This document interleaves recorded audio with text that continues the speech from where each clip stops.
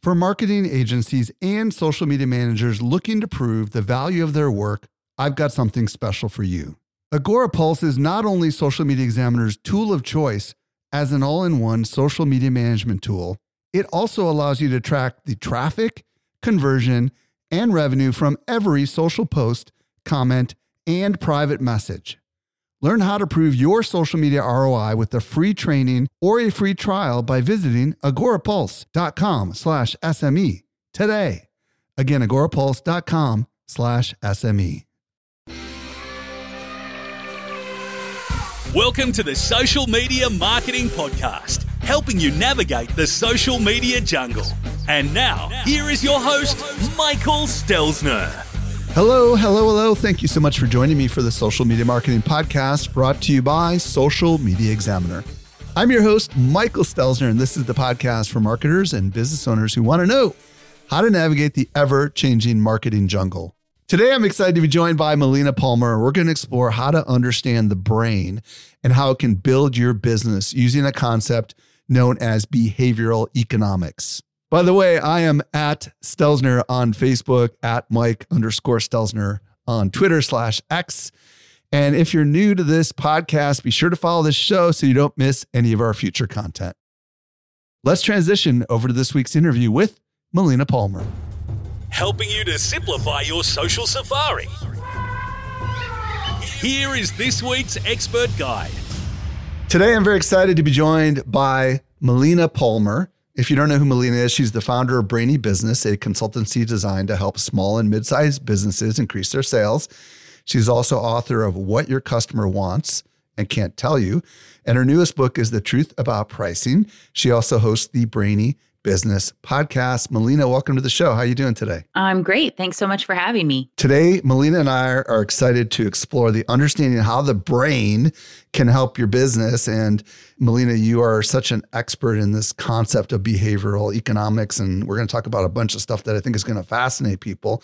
But before we go there, I would love to hear a little bit about your backstory. How'd you get into marketing? How'd you get into behavioral economics? Start wherever you want to start. Sure. Well, I had originally, the plan, I was going to go to school for musical theater. Oh. And then at some point I decided to be practical. And after, looking around for things, marketing felt like a good fit. It was still creative, I guess, and ended up getting my undergrad in marketing from the University of Washington. And while I was in that program, there was just this one section of one book in one class, like a tiny little sliver of something that was talking about buying psychology, like why people do the things they do and buy the things they buy. And I thought it was just the most amazing, fantastic thing I had ever seen. And I hadn't really thought about higher education for me at that point as a, first generation in my family to go to college, but I'm going to go back. I'm going to get a master's in this. I was so excited about it. And I spent the better part of 10 years calling schools asking about programs, and they all said it didn't exist. It wasn't a thing. There wasn't an option for me. And it was unfortunate, but I ended up, I was just working in marketing for, about a decade and brand strategy, and ended up getting introduced to behavioral economics, which as a marketer, I was like, economics, right? But truly, this is the space that I have found that is into the psychology of why people buy, and got into applied behavioral economics and helping customers to buy and employees to buy in. And, that's kind of the short version of the long story. So were you ever able to find a master's program or did you just? Yes. Yes. Yeah. Sorry. So yes, I got my master's in behavioral economics from the Chicago School of Professional Psychology.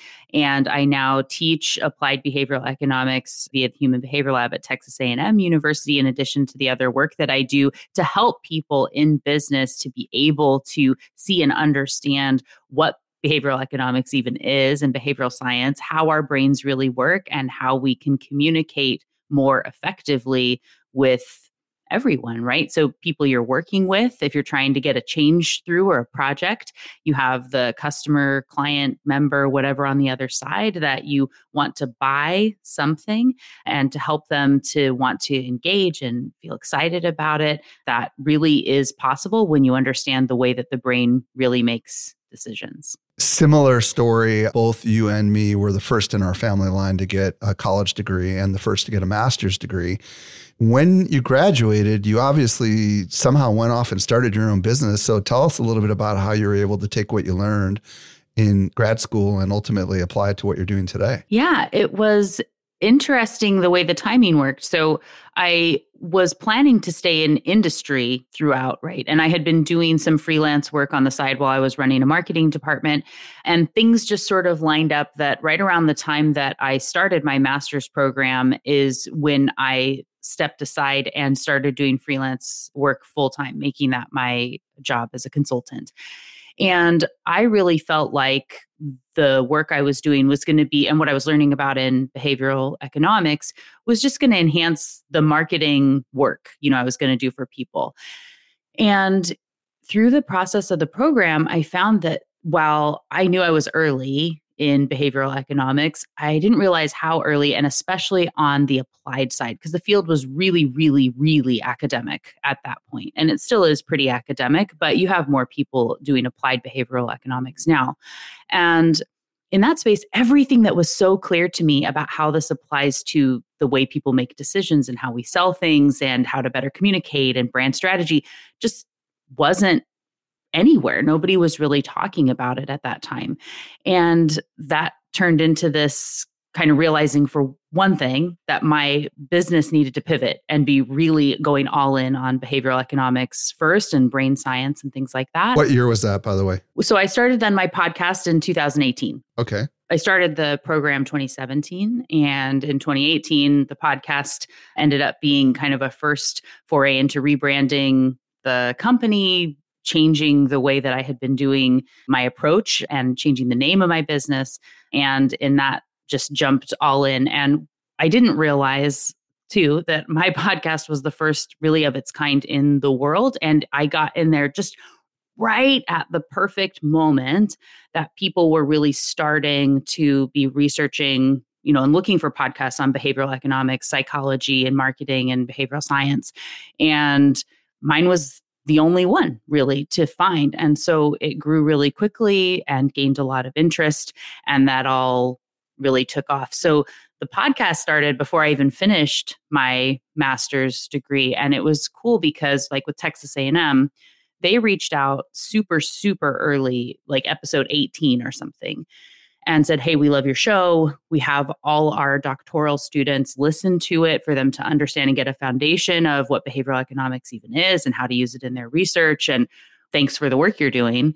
And, by having good communication with them, I went and took a tour of the lab, and it turned into, creating the certificate program and on and on. So today, tell us about what kind of customers you work with, outside of what you do with the university, and, a little bit more about, like, you've written a couple of books as well, right? Along the way. Yeah. 3 books in 3 years. So just, books and books and books. Cranking them out.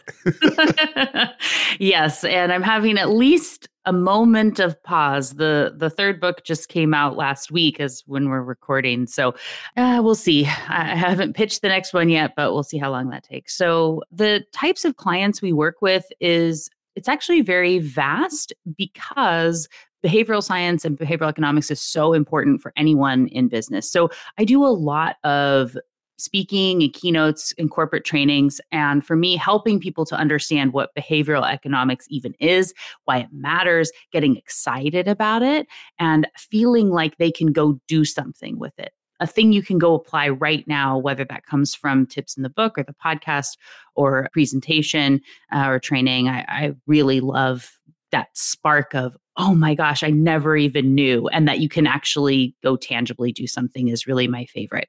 We work with small businesses as well as they're working on their brand messaging, looking at ways that they can be better pricing, right? So the new book is called The Truth About Pricing, for that, being able to just optimize the way that they're communicating so that people are naturally more likely to want to buy the thing that you want them to buy, and for them to be happier about it.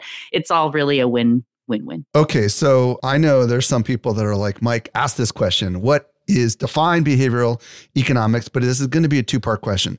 Define it simply, I think I kind of have a grasp for it, and then go on to say why marketers ought to pay attention to it and why it's so important. Sure. So the easiest way that I like to say it is if traditional economics and psychology had a baby, we've got behavioral economics. That's the beginning piece. What's important about that, why it matters, is because traditional economics had a problem in that it assumes logical people making rational choices in everything they do all of the time. And we're human, so we know that's not really the way that things work. So you end up with models that are set up to predict what someone or something believes people should do. We like to say should's a 4-letter word around here. But but it's not what people actually do, right? And what truly drives their behavior. So understanding what's really going on in the brain is most important. And so then to get into the piece of why this matters for marketers and for everyone is I want everyone to think about, you're listening now, think about how many decisions do you think you make on an average day? And, Mike, if you want to throw in a guess here. At least 10, probably a lot more. I mean, actually, probably dozens if I start thinking about what am I going to have for lunch? What am I going to have for dinner? Right? Right. Yes. So research shows that on average, people make 35,000 decisions every single day. Wow. 35,000. And we remember, 10, right? 2. And this is the point, right? So you still were thinking about how did you make those decisions? Subconsciously, probably, right? Yes. And using habit, rules of thumb, things that have worked before.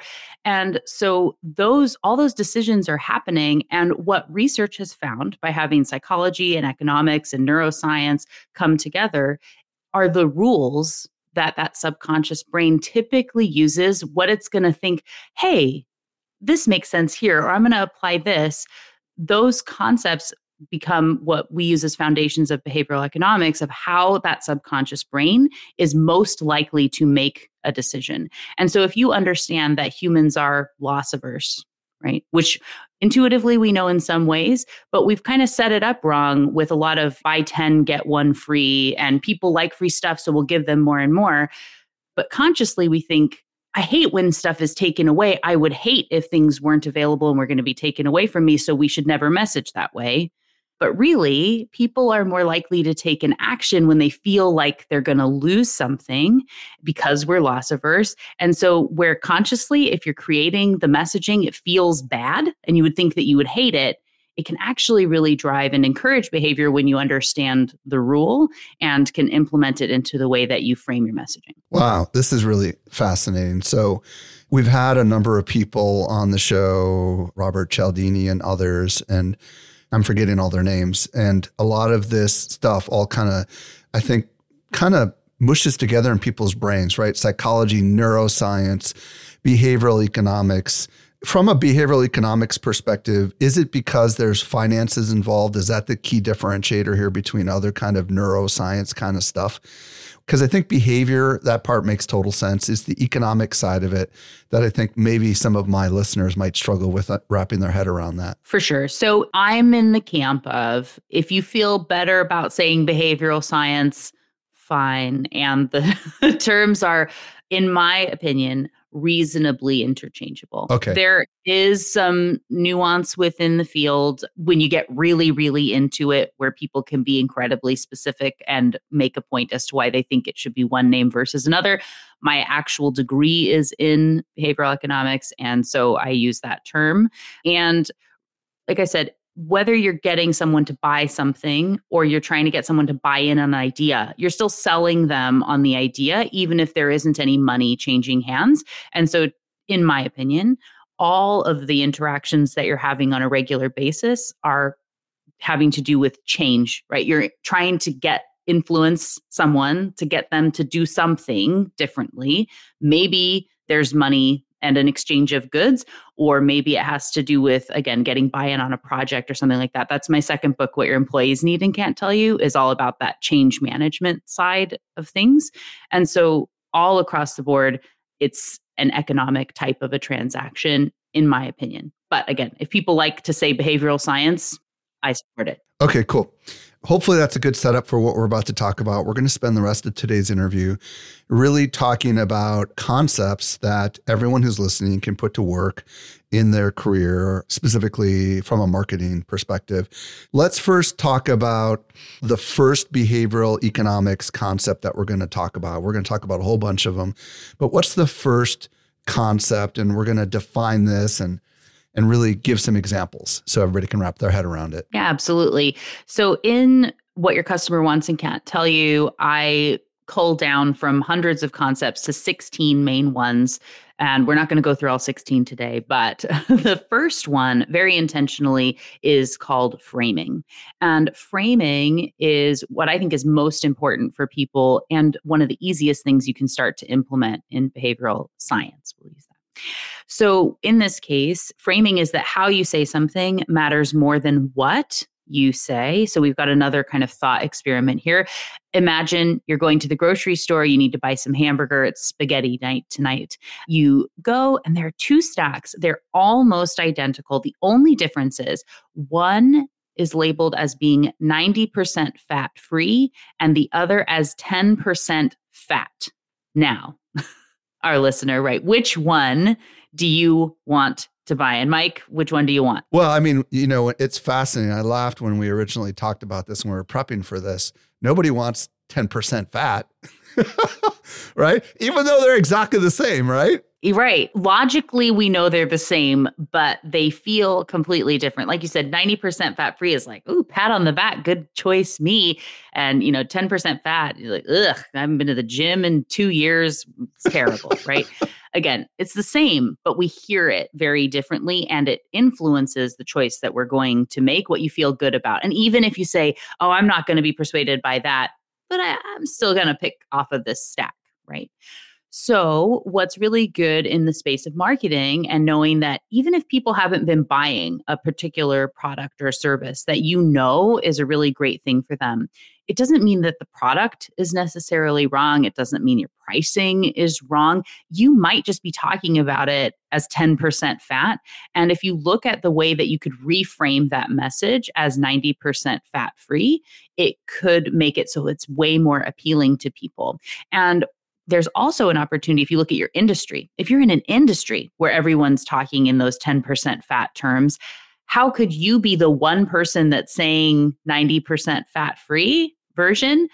People naturally are going to want to buy more from you, even if you're really saying the same thing. People hear it differently. And so there's an opportunity to just flip the frame here and there all over the place to be more effective. Well, we're going to talk about some more examples, but one that comes to mind is like commercials on television shows, right?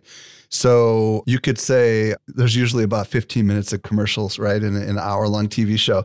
So you could say like 75% commercial free, right? Or you could say 15 minutes of commercials, right? Right. And obviously nobody wants 15 minutes of commercials. I mean, but I know we've come up with some other examples to help people figure out how to use this language, because I think if you're used to using language that obviously isn't properly framing, then you're not going to know whether you're framing incorrectly, right? So let's talk about some kind of frameworks, for lack of better words, that we can use. Absolutely. So I have 3 simple reframes that I always recommend people can start with, because you can just go pick and choose and find them. The first is going from if to when. We say if a lot. And it's just sort of this, if you're interested, I'm here, right? You're kind of out in the ether. Versus when you're interested, I'm here. Right. When you're ready, here's the link, right? Or whatever. Why does that work? Well, it has this implied that people have been here before. There's the next step in the process. It's helping to nudge them along in seeing, instead of like, hey, if you have questions, let me know. Or like, when you're ready, it's saying, oh, well, I'm going to be ready. Am I ready now? Right? It makes you kind of think through the process in a little different way. So with your emails, how often are you saying, if you have questions, let me know. If you want to meet, here's this. And if you can think about it as the next thing is happening and here's what you should do next, when you're ready. I'll give you an example. We do this in our emails when I write a lot of our emails for Social Media Marketing World. Instead of saying, if you decide to attend, this is what will happen, I say, when you attend, this is what you'll experience. Right. And I don't know why that seems to make a difference, but it does kind of help set a inevitability in the brain of the person that they're going to attend someday, right? And it seems to be more persuasive. Right. And we have mirror neurons in the way that we experience things, like unboxing videos and things like that. It seems silly that those even matter. Our brain also takes ownership, perceived ownership over things really quickly. We have endowment effect. There are lots of nuances of things happening in our brain at any given time with those, 35,000 decisions. And layering that in, again, when you can get someone to imagine you're here, this is happening, you've made it, right? Our brain is now excited and believes that we go to this type of thing, right? I'm the type of person that goes to Social Media Marketing World, of course. And when I'm there, this is going to happen. My brain is now taking ownership over this experience, and we know it's loss averse, so it doesn't want to give up that idea of who we can be and what it means to be me, the ideal version of myself. And I'm going to do what I can to preserve that. And that tiny little reframe, I love it, is doing so much right behind the scenes, and understanding those, again, nuances in the brain is really, really powerful. Yeah. Tell us, you said you had 3 total reframes here. Yes. Yep. So the second one would be to go from anyone to everyone. So we are also a herding species, just like cows and sheep and guppies, and we feel safety with the herd. This is why things like social proof, testimonials, 5-star ratings, and reviews really matter to us when we're making a decision about something, especially when we haven't done it before. If you say anyone, or when you say anyone, right, it's not a very compelling, it's, hey, if anyone's interested, here's the information, versus for everyone who's ready, right? So like when I have a guest on the Brainy Business podcast, I don't say, if anyone wants a copy of Mike's book, there's a link in the show notes, right? I say, for everyone who's so excited to get your copy of Mike's book, there's a link waiting for you in the show notes, right? Again, for everyone who's ready and excited, it's here for you. That's an option, right? And so anyone, everyone is something that helps us to feel like it's safe and everyone is doing this thing and we're part of that group. I like that everyone, the for everyone was the missing piece, right? For everyone who feels this way, right? For everyone who wishes this was true, right? I kind of like that a lot. I'm going to start using that. Love it. And the nice thing is, for anyone who's not a part of that everyone, you can then have another, like a follow-up message, right? So for everyone who's this, there's this. For everyone who's over here, there's this, right? If you needed to follow up, I like that. It leaves it in this space of inclusivity that's really feeling safe and kind of taken care of there. So our third reframe is to go from ending on a period or a statement to a question. And our brains are just really naturally set up to look at questions in a different way, and we feel compelled to answer them. And so anytime you want someone to be more likely to respond to your email, I recommend ending it in a question, or putting questions into your marketing language. It's really powerful to use when you're trying to get that call to action, like ready for the next step, click here, right? That it makes us think about something like, I am ready, right? We're getting that little buy-in along the way. Times where we have people that send you an email and you think, I don't know that I'm super jazzed about this thing, end those in a statement. And then if they're excited about it, they may be more likely to respond, and you can then work on the project. But in marketing, you get pitched on stuff all the time, right? And if you're not quite sure if you're interested, you can end in a statement. And when you're really excited about it, you can end on those questions. So again, instead of saying, if you want to meet, let me know, or I'm ready, let me know a time that works for you, you can put a couple of times available to say, okay, we're available Tuesday at 4. Does Tuesday at 4 o'clock work for you? I like that. Someone may then say, oh, I can't. But they're not likely to just let that hang, right? They're probably going to say, I can't do Tuesday at 4, but I could do 3. We feel like we're going to answer, versus, hey, let me know what works for you next week and we'll get something on the calendar. that can just sit in my email forever. You've created a bunch of work for me. Whereas if you ask a question, I can say, no, but people want to respond. Well, and I think that helps the brain, like you said, know what to do. And like on social posts, I do this all the time. I'll end with a question like, what do you think? I'd love to hear from you, or I'd love to hear from you. What do you think? Would probably be better to end on that very question. All right. So we've talked about reframing. This is the first concept in behavioral economics. What's the next one? Did you know that we can deliver awesome marketing info directly into your inbox? Simply subscribe to our weekly newsletter that comes out 3 days a week. You won't miss any of the updates going on in the world of social marketing. Visit socialmediaexaminer.com/get updates. Yeah. So our next concept here is one of priming, which is that something that happens just before a decision point is going to have an impact on the choice that someone makes.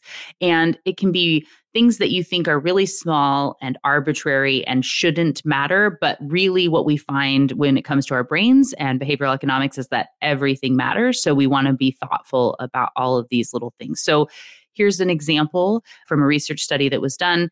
People were going into a building to participate in this study. On their way in, they bumped into somebody who was holding a bunch of papers and things, and then they dropped them all and said, "Oh my goodness, I'm so sorry. Can you hold this really quickly while I pick these up?"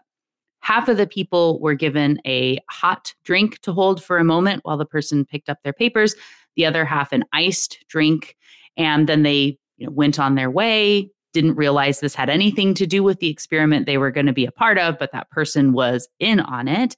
And then those people were to, remember like in fourth grade when you had to read about somebody, a paragraph, and then you would circle words about their personality or explain what their personality was like, that sort of thing. That was the type of test they did in this. Those who held that ice drink, completely unrelated, didn't know it had anything to do with it, were much more likely to rate the person as being cold, distant, and difficult than those who held the hot drink. And we have other instances of word choice impacting, when you had a scramble that had words like old and bingo in Florida, people walked slower out of the room than those who had unrelated, or words that were rude were more likely to interrupt somebody than those who had polite words. People working in a room that had a backpack were more cooperative than people in a room with a briefcase. All these very literal associations that the brain makes mean it's so important. A picture is not just a picture on your website or in your ad, right? And if you put a red rose on an ad in December, it's different than on February 13th. It's very different on February 14th. And February 15th, for someone who didn't get anything, right? They may be really mad about this at this other time. The images you choose, the words you use are going to impact the decision someone makes, even if they can't explain that it had an impact. So you want to understand those associations and what it is that you want to prime them to do. This is really fascinating because I've had so many different people on the podcast that talk about all this stuff. And some of it is, like for example, Cialdini, when he wrote Persuasion on the show, talked about how putting certain kinds of quotes at the beginning of an email could kind of get the person who's reading the email into a different frame of mind. Like, for example, aspirational quote at the beginning of an email would increase the likelihood that someone might be seeking learning, or in a particular area. And I've also had people on the show that have done commercials for charities, and they've talked about how putting certain kinds of images in the commercial can impact the likelihood that someone decides to contribute to the charity. There's a side of me that's like, a little bit of this can kind of feel like manipulation, but the other side of it is like priming the pump. Conceptually, I understand it. What are some practical things that we can do maybe with the written word? For example, maybe telling a story. I don't know, like what's an example of this that marketers could try? Because obviously they're not gonna have the cold drink, warm drink example that they can use on their prospects, Yeah. Oh, and first I do also want to address, like you're saying, on the ethics side of things and making sure. So, because this is always a question that comes up and it's an important one. So for one is I truly believe that knowledge in the hands of evil can do evil no matter what it is, right? So we want to be thoughtful about what it is that we're doing and know that people can use things for bad if they really want to. In the case of behavioral economics, behavioral science, what we know is what you're doing, how you put information, the ordering you have of items on a list, let's say, whether it's random, it's alphabetical, it's reverse alphabetical, it's by seniority, it will impact the choice that someone makes, whether you think about it or not. And in my opinion, it's always better to be thoughtful to what it is that you're doing. And in the case of behavioral economics, we only work in the space of nudging, where a nudge is people always have free choice. They can do something else, and none of it is going to like hypnotize you into buying something you don't need or what that is. People can still make the choice to do something else, but it's just helping to frame things in a way that hopefully is getting the best thing that someone really needs in a way that they can see that it would be valuable to them. What I find is people have a hard time communicating really amazing ideas that would actually help the other person on the other side. And so when you can showcase it in a way that gets that person excited, it can be a real win-win for everyone. In the case of some priming that you can be using in your marketing, getting all the senses involved is really, really powerful. And even if it is just on a website, in the case of something where we think about scent marketing, and this is not getting to a website, but I love this example of at a gas station, they wanted to increase coffee sales at the gas station, right? Common problem. And you think, okay, well, we have to put out an ad on the pump and people are ignoring it because they're looking at their phones or whatever else. They had the scent of coffee coming out at the pumps, and it increased the sales of coffee by 300%. Wow. Well, and I know at Disneyland, they do this kind of stuff too, right? Mm-hmm. Well, you think about the bakery, like the bakery has that amazing, the cookies or the bread that's out there, or ice cream shops where you can smell the waffle cones being made, right? It pulls you in. In my framework is called It's Not About the Cookie when it comes to selling. And so, but that scent that draws you in is priming, right? And so the word choice that you use, the imagery that you have, I mentioned something like an unboxing video or explaining how something works, showing and walking someone through the process. That is helping them to experience what it's like being in that moment and getting excited. A question I get a lot is like, how do we make sure people know it's expensive without saying, hey, real interested people only, so we don't have a bunch of tire kickers, calling us and we have to be pitching for projects that are never going to work out. So a priming word you could use is something like investment. This investment in yourself or your company is so valuable, and people have said whatever, right? That then investment, though, is a word that kind of primes us to think this is going to cost me something, right? And people may naturally sift out in that process, and it helps increase the likelihood that someone who does get to you is primed and ready with the idea of investing in themselves, which is just better all along the way. Something that we do in our marketing for social media marketing world is close-up pictures of people smiling. And we used to do a lot more pictures of the crowds. And we started instructing our photographers to get in close on small groups of people smiling, engaging, interacting.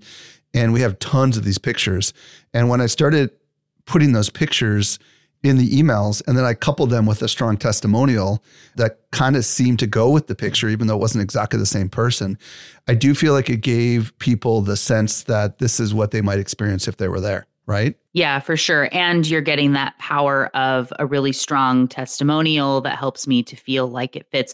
One tip for testimonials that I always give is you don't have to use the entirety of what someone said when you're going to share a testimonial. I always encourage people to think about it like a movie trailer, right? It's like amazing, fantastic, best experience ever, must attend, right? If you can pull out that thing, that is so much more compelling to someone who is experiencing and seeing those testimonials than, wow, this was a really amazing experience and I enjoyed being there. I would say it's a must attend for everyone. That's so buried in the language. We're never going to get it. Right. But you could say must attend for everyone. You could just trim that part in, right? Absolutely. Okay. And by the way, that gets the everyone part in there too, right? Yeah. So, okay, what's your next anchoring? I mean, I'm serious. What's your next concept? I might have just given it away. Hey, that's all right. This one is called anchoring. Right. And while it's not just about numbers, this is the best way to explain the concept. So it's one that it's really powerful where our brain will lock in on a number and move up or down from that spot. So another fun game, just because I like to do these, is to ask our listeners to think, do you think there are more or less than 100,000 penguins in Antarctica? Probably more. More? Okay. All right. So if it's not then 100,000, we'll have our listener take a moment there and see what they think. But if it's not 100,000 and you said more, what do you think? What's the number? Give me a guess. 1 million? Okay. Woo. 1 million penguins. And we'll see what our listeners think too in their own minds. There are actually about 12 million penguins in Antarctica. So even though you were, stretching up, it's much higher than that, right? Ah, and I know where you're going with this. Yeah. If you said there was 1 million, I would have guessed 10, probably, right? Or what if I had asked you if there were more or less than 1 billion penguins? I'd say less for sure. But your number probably would have been still much higher. You would have said, I don't know, 500 million, right? Yeah. Way on this other side, right? So our brains are super lazy.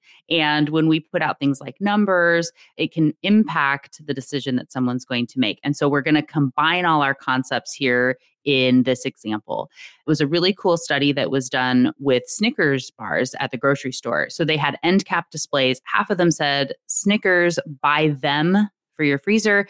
The others said Snickers, buy 18 for your freezer. We could all probably agree 18 is more Snickers bars than anyone is probably buying at any given time.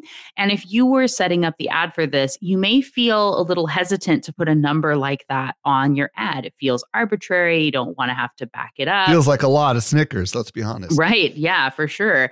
And we'd say like, oh, and them's unlimited. People could get 100 if they wanted to. Blah, blah, blah, all the ways we logic ourselves into the choice we feel better about. And you probably don't think it would have that much of an impact anyway, but it really did. And that's why we're talking about it. It had a 38% increase in sales when the number 18 was used instead of the word them. And there are a few things happening here.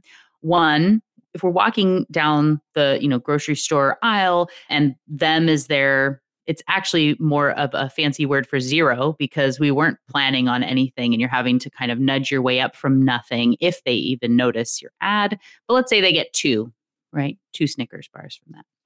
In the case of 18, that is kind of jarring. Our brain is saying, whoa, I don't have a rule for that, and we're paying attention. We say 18, I don't need that many. I'll just get 6, right? We're coming down from the number that was presented, and that has an impact on behavior. So how this ties in with framing is that behind the statement, there's a subtle shift in the question that's being asked, right? So in the case of buy them for your freezer, you're asking, would you like some Snickers? Do you want any? Hello, anyone? Would you like a Snickers bar? In the case of 18, you're asking, how many do you want to buy? Slight reframe that makes a difference. And the anchor serves as a prime that impacts the choice that someone is going to make. This is fascinating because in our marketing for the conference, I'll often say, get your tickets instead of get your ticket, which I think is probably priming them to buy more than one. But I'm not anchoring in this particular case, right? Like if I was wiser, I'd probably say like, get 3 tickets, one for you, one for your client, and one to give away to a friend. I don't know. I mean, I don't know. I mean, like, I'm just throwing it out there, but is that how we could do something like that? Yeah, absolutely. And so when you think about buying like cans of soup at the grocery store, if it says there's a discount, let's say it's like 10 cents off or something.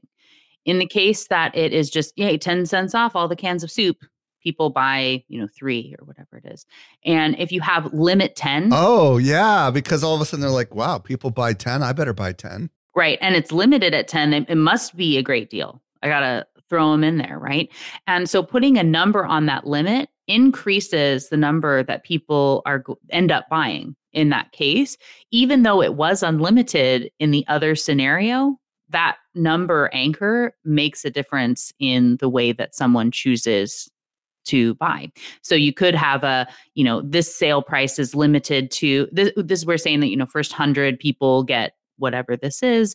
Or like you said, in the case of tickets, you have a great deal, limited. Well, and I'm already thinking if we didn't already print all the signs, because we sell tickets on location, right, for next year. I mean, we should have had a limit 10 on the sign. You know what I mean? Yeah. Because then we would have had people buying 10.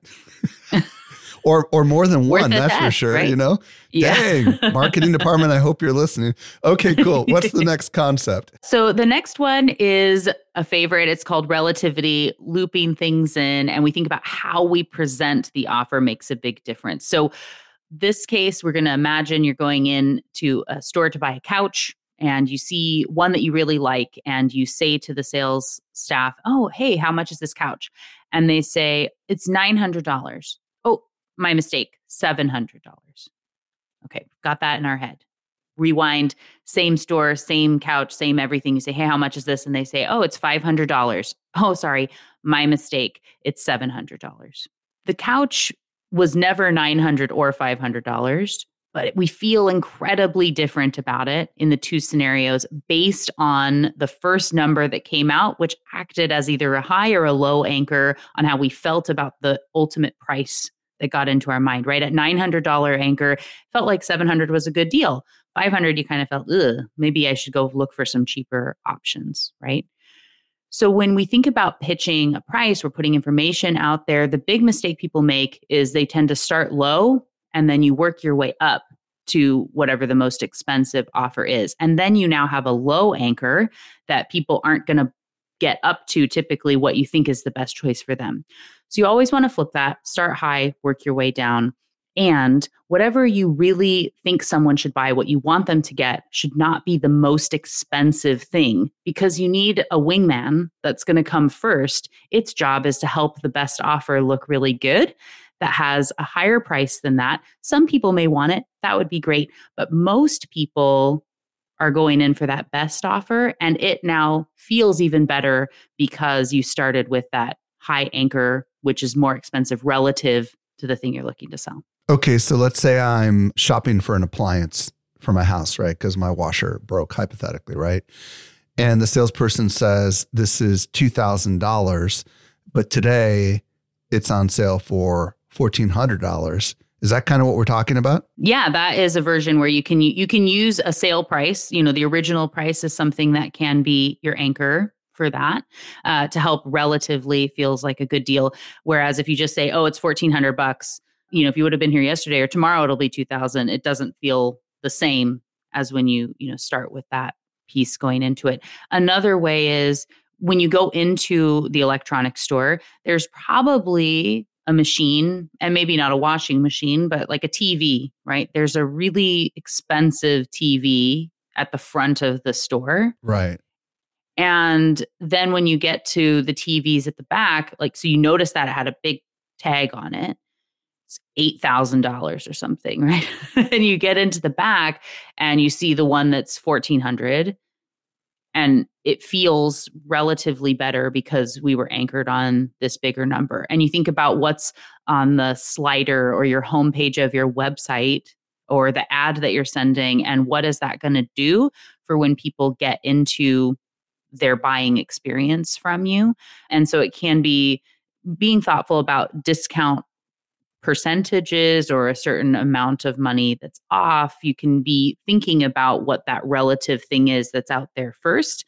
That's going to be interesting enough to prime and pull them in.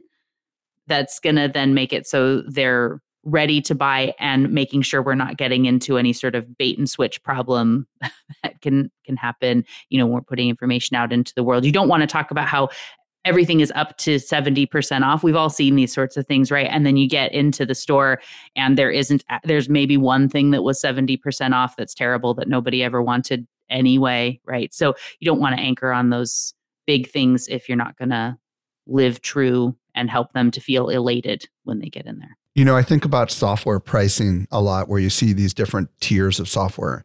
And almost always I see the cheapest tier on the left and the most expensive one on the right. Yep. But it seems to me as if you're saying to flip it, put the most expensive one first, right? Or no? So if we were starting from the beginning of time and just starting to create these charts, yes, potentially.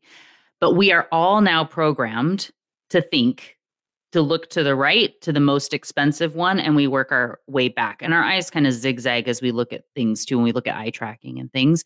So when you're going for a chart, I do recommend the most expensive one being on the right, at least in Western culture and where we're used to seeing these. Some other cultures that may be a little bit different.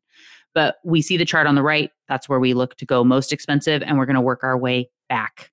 When you are putting things in a stack, say you're sending an email or you have a brochure with prices and you're explaining things, then you would want the most expensive one at the top, and you're going to work your way down to get in and make sure that anchor comes first. Wow. This has been really fascinating, Melina. If people want to connect with you on the socials, where do you want to send them? And if they want to check out your business, where should they go for that? Well, thank you so much. On all the socials, you can really find me as The Brainy Biz, B-I-Z, and as Melina Palmer on LinkedIn.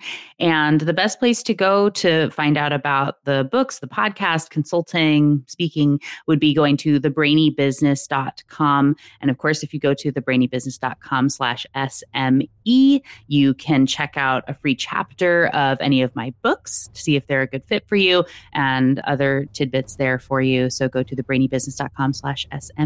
Melina Palmer, thank you so much for sharing your insights with us. We're so much better because of it. Oh, thanks for having me.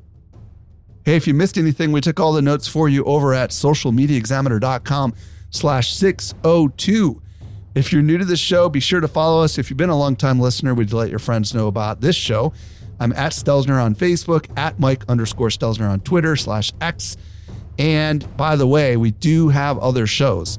Be sure to check out the Marketing Agency Show and the Social Media Marketing Talk Show. This brings us to the end of yet another episode of the Social Media Marketing Podcast. I'm your host, Michael Stelzner. We'll be back with you next week. I hope you make the best out of your day, and may your marketing keep evolving. Catch you next time.